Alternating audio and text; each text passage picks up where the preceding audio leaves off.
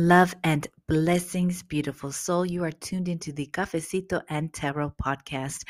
I'm your host, aka your spiritual barista, Nicole P, serving you up wisdom, guidance, and inspiration from the cards. On this episode, I have for you a very special message. This is a message that will love you and guide you in these next couple weeks. This is a time right now where we are being asked to rest, where we are being asked to flow, and we are being asked to surrender. Last Thursday was the kickoff of eclipse season, and on May 5th, we have a lunar eclipse, full moon in Scorpio.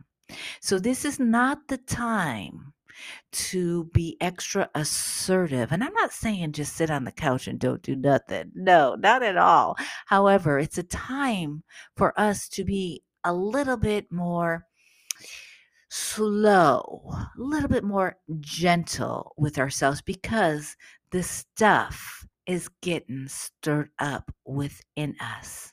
There's a lot being brought up to the surface. And you may not be able to identify exactly what it is, but your soul knows what it is. And things are getting stirred up in preparation to be released. Now, I pulled 3 cards and asking Spirit for guidance during this very, very sacred, like, bridge.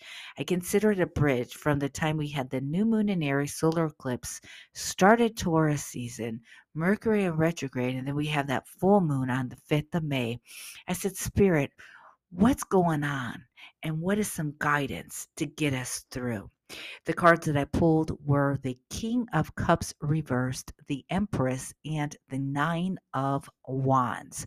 So it may feel in this bridge time that so many things are coming up and so many wounds, and you may feel much more like on the defensive and like this energy outpour, this emotional outpour coming up and out.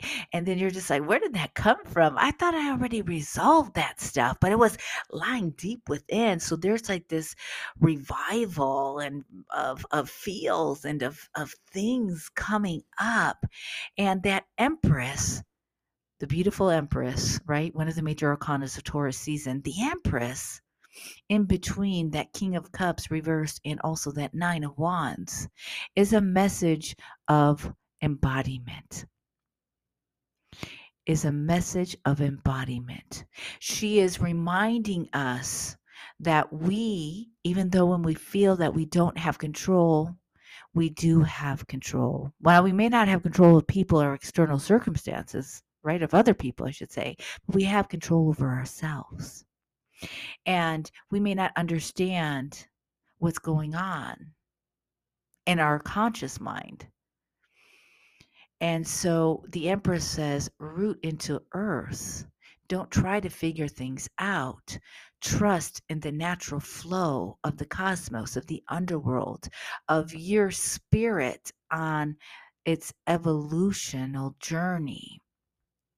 And the key to surviving and to having more peace and ease through this period, this bridge period, is to come back to the body, to move the body, to nourish your body, to nurture your body, whether that be through dancing, whether that be through stretching, whether that be through going to Zumba, going to the gym, taking a walk, practicing breath, the ritual of breath. It's very, very important to remember to root and to allow these emotions and these things to move through you. Allow these things to move through you.